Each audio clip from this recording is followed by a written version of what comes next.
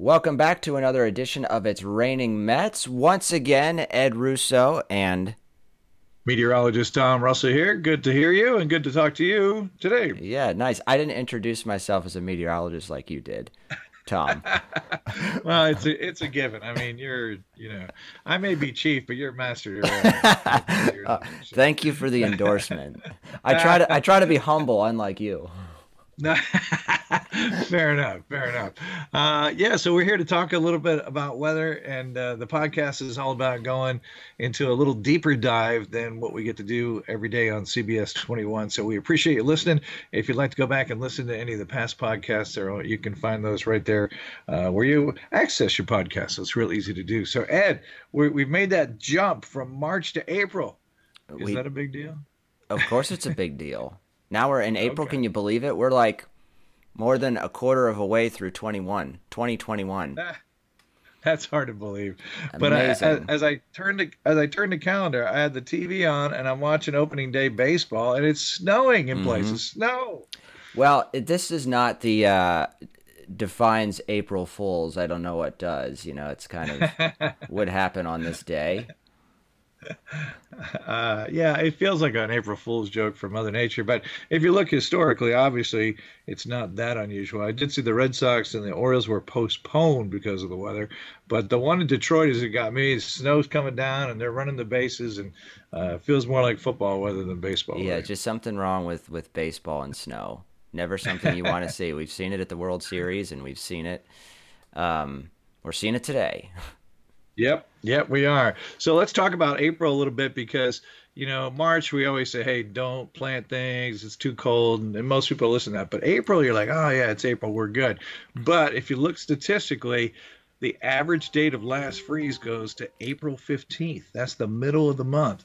So be careful. And especially the further north you go, if you're listening from, Mifflin and Juniata counties, it's more like April 20th for you, if not a little later, right? Right. We usually have, the official start of the growing season really ideally starts after the last killing freeze. So, Okay. and that can oftentimes go up to, like you said, April 15th, even a little later for northern counties. So, Well, the long-time folklore for Central PA is you don't plant until after Mother's Day. Now, that doesn't mean you can't get things started in pots or you have a protected area, but the general rule of thumb, if you really want to be safe, is Mother's Day. And it's really hard for people to wait that long. it is, especially when people want to replace all of the brown that's out there right now with something that's a little more green, spring-like. Right. It just seems like Right. when you enter the spring season sometimes, it just seems like it takes forever to get, warm and sustain it. But the good news is Yeah. after this current cold snap we're in right now, we're going to see a nice little rebound just in time for Easter Sunday. Right. Right. So we are going to be on the warmer side of things. And honestly, March wrapped up above average by 3 or 4 degrees. So we were above average there, and we kind of see that pattern continue. However, one caution I offer here at the beginning of April is I do see the middle of the month pretty chilly. There's a couple of instances where we get what we call a cutoff low that kind of sits and maybe spins just off to our northeast, and it keeps that cold flow with us. So I do see another cold snap here around the middle of the month, so beware. And snap, meaning don't expect it to last too long, but, certainly a few days not out of the question. Right. Well, that's the good thing about this time of year is any cold weather doesn't last more than Right. 2 or 3 days. And it seems like we usually get out of the woods of these cold snaps once we get to mid-May, mid to the third week of May. It seems like once we get to that point, we're done with like the really cold snaps, and it's just varying degrees of warm as we go up through the summer solstice. Yep, that is true. That is true. So let's look ahead to include May and June. National Weather Service is showing warmer than average temperatures and wetter than average. How do you feel about that? Yeah, no, I think that's I think that seems reasonable. I mean, we're also both expecting a fairly active severe weather season. I mean, the pattern's been very active. Yeah, certainly in the South so far, Sure. it's been kind of brutal. So as the season progresses, that severe weather kind of migrates northward. So eventually, it becomes our severe season, which tends to be May and June. So I kind of feel like you're saying an active one on the whim. Yep. Yep. So it's kind of, a wait and see operation, but, we're thinking probably, a severe weather season for us, late April into May, early June around here. Even And some seasons. Yeah, go ahead. that would play into also National Weather Service carrying out that same warmer than average, weather than average through the June, July, August forecast at this point. So that would play into what you're saying. Yep, exactly. Plenty of heat, plenty of moisture to work with. The good news is we don't see any drought on the horizon, so the moisture side of things seems to be pretty good. Because out west, just the opposite. I mean, the dryness in the desert Southwest is really off the charts right now. Yeah, it is. It's, we had, of course, all the wildfires last summer. Um, Right. and different story it looks like in the coming months, at least for here along the East Coast, specifically Central PA. Definitely a solid start, so to speak, I think, of the growing season. Once you Yeah. get all those seeds in the soil, you get, that's the worst time for it to really be a drought because the soil needs a lot Right. of moisture at that point. Speaking of soil, a couple of podcasts ago, and you did a story for us with the cicadas, Yes. and you said there was a magic temperature deep in the soil for those cicadas to emerge. Can you remind me of what that was? Was it 64? What was it? 64. You pay attention when I talk. Good job, Tom. Okay, so who measures that, or is that something the average person can measure, like Yeah, so soil moisture? even models, even satellite data can pick up soil temperature on a mass scale. Oh, really? And I think by the time we the time we spoke last about it, which was a few weeks ago, soil Uh-huh. temperatures I think were around 40. I don't Oh, know. so that cold. Yeah, I don't know what they are right now, but they're definitely warmer than that. And usually 64 degrees soil temperature Uh-huh. isn't achieved around here until mid to late May. And So that's that's your target for the emergence of the cicadas late May right. at this point. Very fascinating thing that will happen. It's going to start in Maryland, and then 2 weeks later, it'll pop up here. At least that's the schedule that when I witnessed it back in 2004. Wow. Wow. Yeah, That'll be cool. it really is. Even if you're afraid of bugs, well, Well, they're if harmless, you're right? afraid of bugs, I'll never convince you to embrace this. That's But true. That's true. it is just one of those miracles of nature that is just amazing. How you get all those. Well, the other thing is, some people eat them, Ed. Did I tell you that? There's some people put they'll put salt and pepper on them and eat them because they have a lot of They protein. do. They do. So it'll be interesting to see if anybody does that. And I'll tell you, I mean, when these things come out, because they emerge at night, they emerge as these nymphs. I guess Okay. I think that's what they're called, but they're not yet winged. So what they do is they climb up the side of a tree, and then they Right. come out of their nymph shell, and they have these little yellow blobs attached to their side. Those are the wings, and they have to stand vertical on a tree so that their blood drains into those little yellow blobs that eventually become No their kidding. wings once the blood flow stretches them out. And you can No actually, kidding. yeah, you can actually watch it. It takes a while. Maybe I can't remember how long it took when I observed it, but 20 minutes, 30 minutes for them to go from that yellow nymph stage to have their wings fully expanded. So I mean, I'm gonna try to film GoPro video of it. Total nerd Yeah, when it you know comes what? to That'd be this. cool, like a time lapse. That'd be Yeah, really cool. yeah. I mean, Wow. and the amount that comes out of the ground, especially at Pinchot State Park, you could just gather bowls of them. So Wow. it's no surprise people Wow. can make these things an easy appetizer. And the wildlife, all the birds and fish and stuff that eat them, it's the kind of thing where they survive by numbers. You know, Wow. that's their that's their defense mechanism. That there's just so many, there's no way that predators can eat them all. So they survive another 17-year cycle, and they've been doing it for however long it's been going on. Well, you said their life cycle is only a couple days, right? They don't last that long. I think they're flying around 2 weeks, and then Oh, is it 2 weeks? once they mate, once they've fulfilled their purpose in life, Then they they're done. fall to the ground and become Interesting. part of the soil again. Wow, we'll see him in 17 years. Yeah. Yeah, Ed Russo is all things cicada. So if you have any questions, that's where to direct. I'm a little surprised now that baseball season's here, Ed. Couldn't you see like a minor league team being named the Cicadas? That'd be kind of a cool logo, We'll wouldn't it? see. Yeah, I do. I think once, especially at a baseball field where it's going to emerge. Sure, But it was a good absolutely. promotional night. Yeah, it'll catch them off guard. Oh, or maybe the problem is their team's only good every 17 years. And it Yeah. doesn't play well. Oh man, those are horrible stats. Yeah, really. All right, let's transition to severe season because National Weather Service is making actual changes to severe thunderstorm warnings. You want to go into that a little bit? Yeah, so if you've ever been in a tornado warning in an area where the National Weather Service has issued a tornado warning, if you're in that geographic area, you'll notice this very ominous sound that your phone makes. It's the same sound that comes from Amber Alerts, the real Right. loud, like it startles you. Doesn't it startle you when your It phone? Yeah, I it mean, does. Well, that's the idea. Get your attention. yeah, it gets your attention. And they do that for tornado warnings. They do it for Amber Alerts. Thanksgiving Eve, it was done for COVID. That's when we were Oh really, yeah, I remember that. that was super ominous.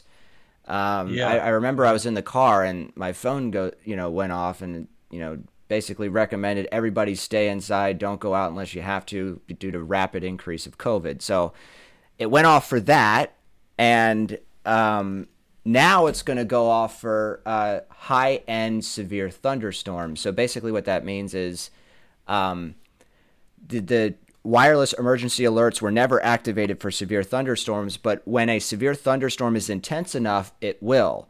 And that criteria is 80 miles an hour straight line winds or hail 2 3/4 of an inch or larger, which I will tell you, hail that size in central PA is very rare. 80 mile an That's hour straight baseball line winds, size. very Yeah, that's rare. crazy. Yeah, Very so rare. we see severe thunderstorm warnings all the time in April and May. So you're Mhm. not going to get it every time a severe thunderstorm warning is issued. The severe thunderstorm has to have a certain criteria, which oftentimes Right. in central PA is not met. Oftentimes it's as rare as, getting a tornado warning around here. But Thank goodness. yeah, Thank goodness. thank Yeah. goodness. And a high-end severe thunderstorm warning is just as destructive, perhaps even more so than a weak tornado, because a severe thunderstorm, especially if it's like a squall line, can produce widespread straight line winds. It doesn't matter if the wind is spinning or not. I know that Right. tornadoes are so much of a quote better story end quote because you can actually see it coming at you. You can actually get a visual of the storm itself, the whole thing. That's why we're all captivated by looking at a tornado. But when all is said and done, I mean, a straight line wind thunderstorm that spans miles and miles and miles can do way more damage to way more real estate. Yeah, and I think that's one of the purposes of changing this is to get people to pay attention that, oh, it's just a severe thunderstorm warning. It's not a tornado warning. But as Ed's been going over, the damage is same. And I think a lot of times in central PA, the worst storms we have tend to be straight line winds. Our tornadoes tend to be, F zeros and F1s on the weaker side of things, but we certainly see some damage from strong to severe thunderstorms. So basically, what they're doing is they're taking the base for a severe thunderstorm warning, which is 58 miles per hour and 1 inch hail, and saying, okay, we're going to start with base, then we're going to have considerable, which is 70 mile per hour winds, all the way up to what Ed is mentioning at 80 mile per hour winds. So it gives them a little play, a little leeway within the severe thunderstorm warning to say, hey, this is not just any old severe thunderstorm. This is a serious one. Right. And, if you remember, there have been a couple derecho events over the past 20 years that have gone Yep. through here. I believe 2012 was one. Yep, 2012 was a big one. Yeah, and that basically started in Chicago, South Bend area, and then quickly accelerated across the lower Great Lakes into the mid-Atlantic. In what? I think the span of that was 12 hours. The thing was hauling. Yeah, it was hauling. It was here in Hershey through the overnight. We had damage in our yard, picked up our trampoline, and then continued on. There's still a lot of trees down if you go back behind the Hershey Hotel, where these trees were just flattened by that same event. So it was pretty powerful. And that's an example of where your wireless emergency alert system would be activated, because that had 90-mile-an-hour winds with it. I mean, that I think was even surpassing the 80-mile-an-hour threshold that we're currently Oh talking yeah, about. Also, I would think so. last year there was a derecho event that started. Well, it was in Northwest Pennsylvania. I don't. Do you remember this, Tom? It was. Yeah, it was kind of southwest of us as far as the impact, Well, right? I know it did, part of it went into Philly, Oh, did it? and remember, 3 people were killed. I think in Montgomery County. This was last spring, early summer, maybe, Okay. and it turned into a derecho as it was going into Philadelphia. I think it happened in Montgomery County, and I think it was a collapse, a building collapse, and 3 people lost their lives.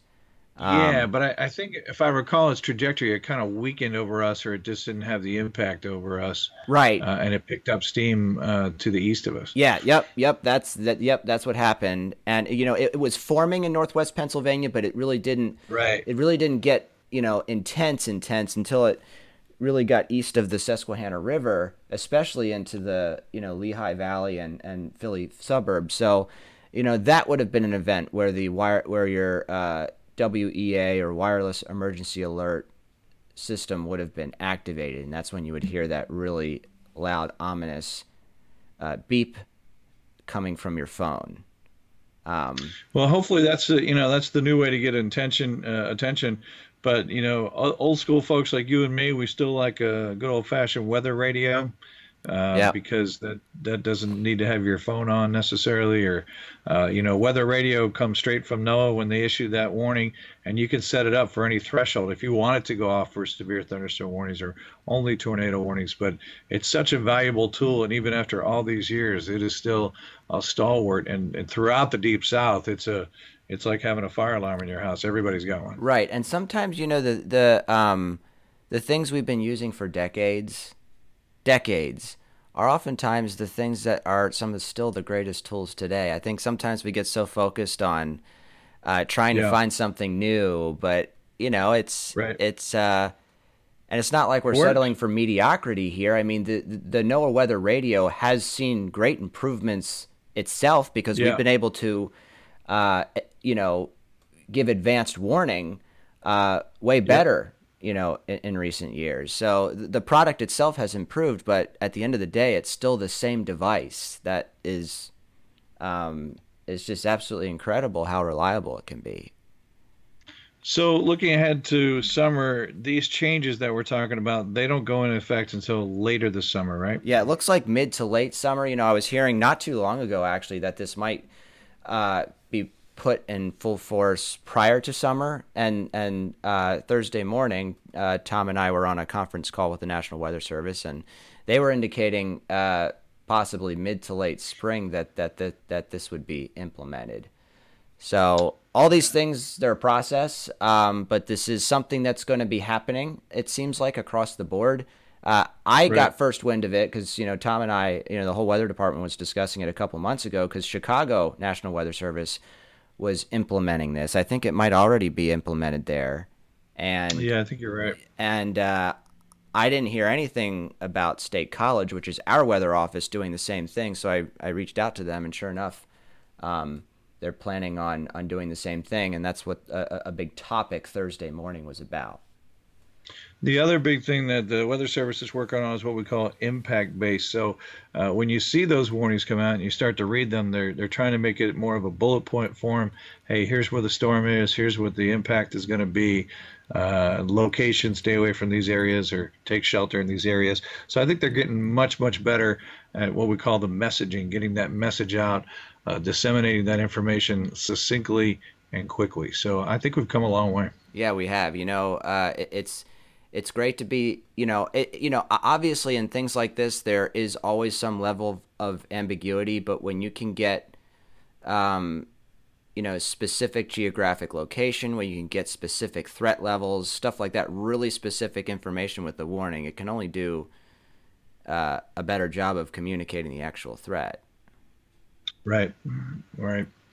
Well, we hope you've garnered a little information from this, and again, getting you always ready for the next big thing, which for us is severe weather season. So we hope that you take the time to make a plan, be prepared, and cheer on the weather like we do. Yep, Right? yep. And now's the time, to make sure you have all the safety equipment in place, like a NOAA weather radio. Now's the time to get it because there's still a lot of time where, the weather isn't severe, like this whole entire weekend, and I don't really see any big threats within the next week. So, but eventually it's going to become more common as we get into late April, May. So, Yep. definitely good to have your plan in place now. Sounds good, my friend. Let's wrap this up. All right. Nice talking to you, Tom. You are listening You to too. It's Raining Mets.